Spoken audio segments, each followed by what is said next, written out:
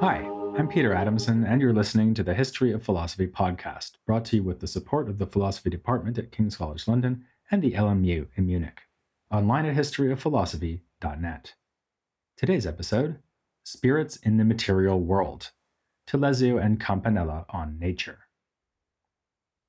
If Aristotle, or any one of the legion of Aristotelian philosophers who worked in the 2000 years after his death, were confronted with a textbook on modern physics, they would be stunned by many new and unfamiliar ideas, from gravity to magnetism to the structure of the atom. But they might be even more surprised at what was missing, where they would ask themselves are all the references to the four elements, to the natural places toward which the elements tend, fire and air moving upward, water and earth downward, where above all are the references to forms. For the Aristotelians, understanding nature was in large part about understanding forms, both accidental and substantial. Ultimate matter, in their worldview, was pure potentiality to receive form. So whenever scientific investigation revealed something about determinate properties, causal powers, or the natures of things, this was a matter of understanding the forms that reside in matter. There was no one moment that European philosophy gave up on hylomorphism, that is, the theory that all things are constituted from matter and form, in Greek hule and morphe. Science did not move from Aristotelian physics to modern physics in just one step. The change was instead, and as usual in the history of philosophy, incremental. This is nicely illustrated by the profound challenge posed to Aristotelianism in late 16th century Italy by several thinkers, above all Bernardino Telesio and Tommaso Campanella. Their natural philosophy was explicitly presented as a rejection of Aristotle and put forward with appeals to the value of freedom in philosophizing. As Campanella said, such freedom led to the sort of innovations that Europe was seeing at this time, ranging from the telescope to the printing press and gunpowder weaponry. All the new doctrines, he observed, please and render admirable both the state and religion, and they make it so that subjects turn more willingly to their duties. From foreigners, they elicit admiration and obedience. Yet the self-consciously original and innovative new science, put forward by Telesio and eagerly adopted by Campanella, was itself a version of hylomorphism. Telesio made this point himself. In his treatise On the Nature of Things, first published in 1565 and appearing later in revised editions, he argued that if Aristotle had been more consistent in following his own principles, he would have reached very different conclusions. In particular, he reminded readers that in the first book of Aristotle's Physics, we are told that all change requires three factors: something that undergoes the change, the feature that is acquired or lost as a result of the change, and the absence of that feature. Abstractly speaking, we can say that what undergoes change is matter, the positive feature is form, and the lack of form is privation. Yet Aristotle's own physical theory looks more complicated. Even his basic elements have more than one positive feature, since fire, earth, air, and water each have two primary features. For example, fire is hot and dry, water is cold and wet, and so on. Telesio wanted to keep things simpler. For him, there were only three principles: matter, heat, which plays the role of form, and the absence of heat, also known as cold. With these three principles, he thought, he could explain the whole universe. Thus, the Telesian universe is Aristotelian in general structure and un-Aristotelian in detail. Neither Telesio nor Campanella after him adopted the new Copernican astronomy, so they still had the Earth unmoving at the center of the universe, just as Aristotle had said. But where for Aristotle the celestial realm was constituted from a fifth element that is neither hot nor cold, Telesio said that the luminous heavens are the body that is primarily hot, heat being closely associated with light. The earth, by contrast, is cold, and is thus opposed to the nature of the heavens. These two, earth and the heavens, are the first bodies in our cosmos. Other bodies are formed through their interaction, as the active principles of heat and cold struggle against each other, producing ever more complex natures. Most basically, heat causes expansion, and cold contraction, which is where moisture and dryness come from.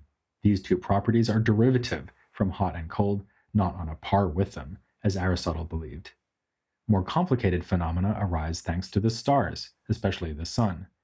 As they move over the Earth, the increased heat in the affected parts of Earth causes them to transform into vapors, fluid, metals, and stones. More generally, variation in heat and cold due to heavenly motion can produce the bewildering multiplicity we see around us. According to Telesio, heat and cold are not bodies. Instead, body is that which they act upon, and for him, this is matter.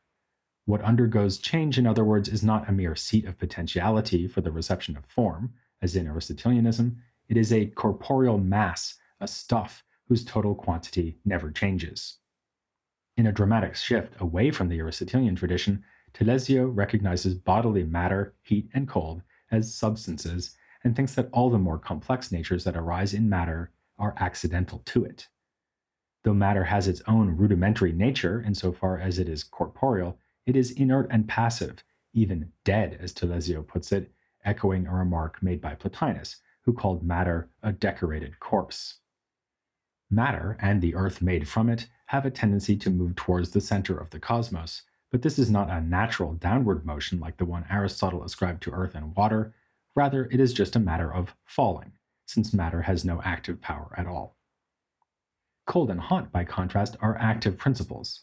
Here he has in mind not just the capacity to warm and chill, or, as we already saw, to cause expansion and contraction. Heat and cold also tend to pursue what is similar to them, as when fire comes together to make ever larger blazes, and to repel what is dissimilar to them, as when water is boiled away by fire. So the two fundamental principles are always working to preserve themselves and destroy what is contrary to them. This is an observation with far-reaching implications. It leads Telesio to claim that the two agent natures, heat and cold, must always be capable of sensation. We lazily assume that sensation must involve sense organs, but this is not the case, as such organs are needed only for more sophisticated forms of sensation. The mere fact that cold and heat flee one another shows that they are, in a very crude way, able to respond to what is around them, while stones and plants have yet more sophisticated forms of sensation. As Campanella will later explain in his exposition of Telesio's views, sensation is really just the ability to respond to being affected. So we should count warm, fluid air, for instance, as being highly sensitive because it shapes itself so readily around other objects.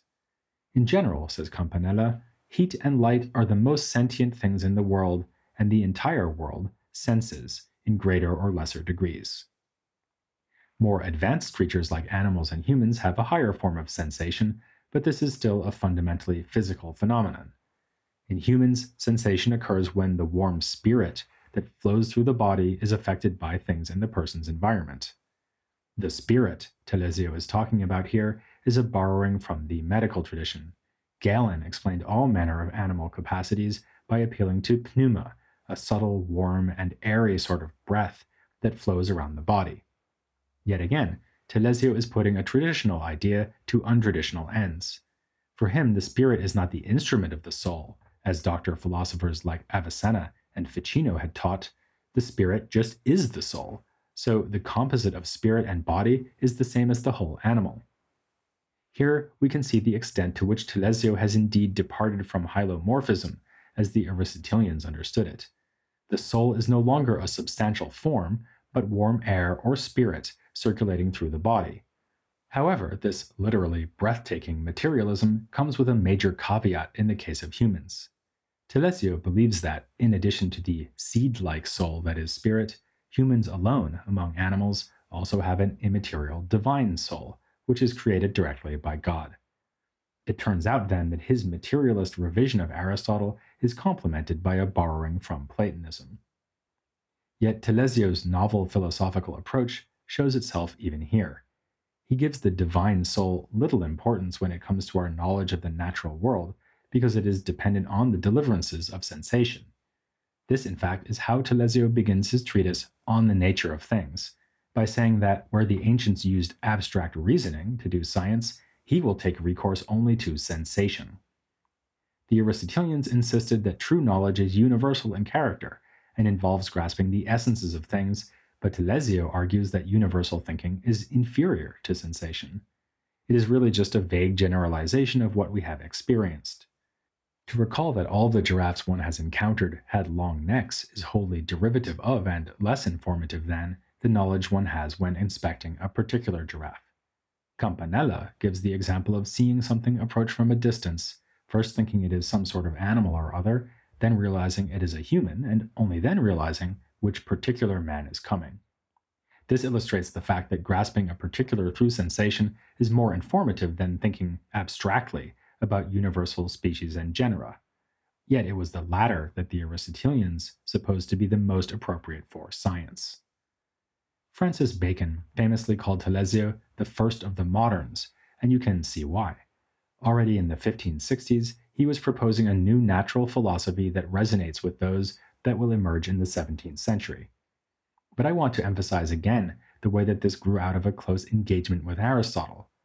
Even the appeal to heat and cold as fundamental explanatory principles has some basis in Aristotle's writings, in particular in the Meteorology, whose newfound importance during the Renaissance we've had occasion to mention in a previous episode.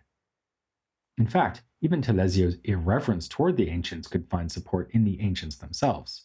While attacking Aristotle, he quotes Aristotle's own justification for criticizing his teacher, Plato, namely that we must value truth above even our friends. Likewise, Telesio's adherent Antonio Persio, who wrote a treatise on the nature of fire and heat in defense of this new natural philosophy, said that the ancients valued scientific innovation, so why shouldn't the moderns?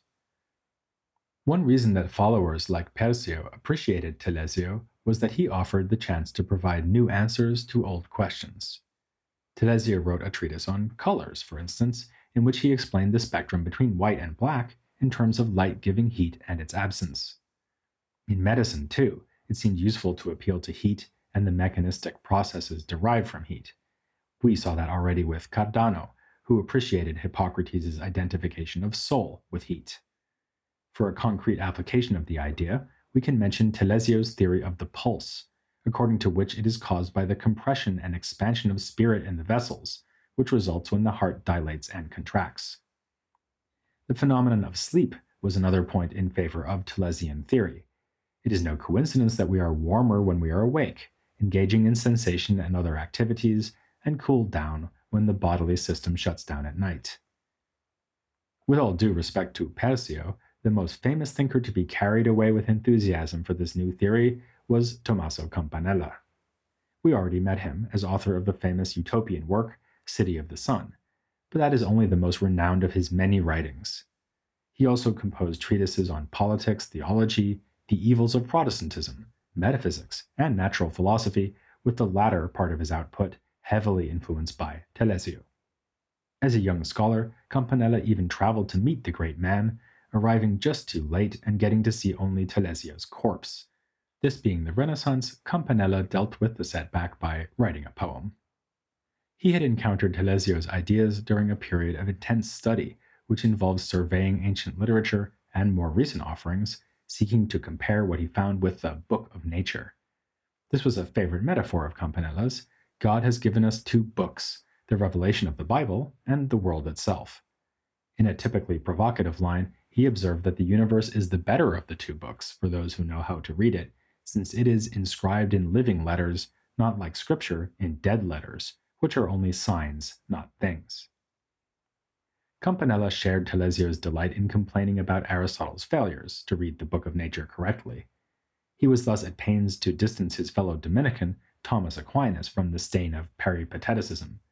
Surely Aquinas could have been no follower of Aristotle, he observed, given that he would hardly have defied the condemnations the Parisian authorities aimed at Aristotelian philosophy. If Aquinas nonetheless explored that philosophy, it was only to expose its weaknesses. But Campanella was no more slavishly committed to the Church's teachings than those of Aristotle. He spoke up in defense of Galileo, writing an apology on his behalf in 1616. As he wrote to Galileo, his goal was to show that the manner of philosophizing practiced by you is more compatible with divine scripture than its opposite, or at least rather more than the Aristotelian manner of philosophizing. This despite the fact that, as I mentioned, Campanella was not himself persuaded by the Copernican astronomy being expounded by Galileo. He simply bridled at the notion that scientific inquiry would be met with suppression and censorship. No doubt he recognized something of himself in Galileo, having seen the works of his hero, Telesio, put on the list of proscribed texts by the Inquisition, and having himself been arrested for heresy. As we saw in the episode on Utopias, Campanella spent 27 years in prison and wrote many of his works during that time, including the defense of Galileo, making it an even more impressive act of courage. Already before these travails, Campanella must have known he was flirting with danger by embracing Telesian philosophy.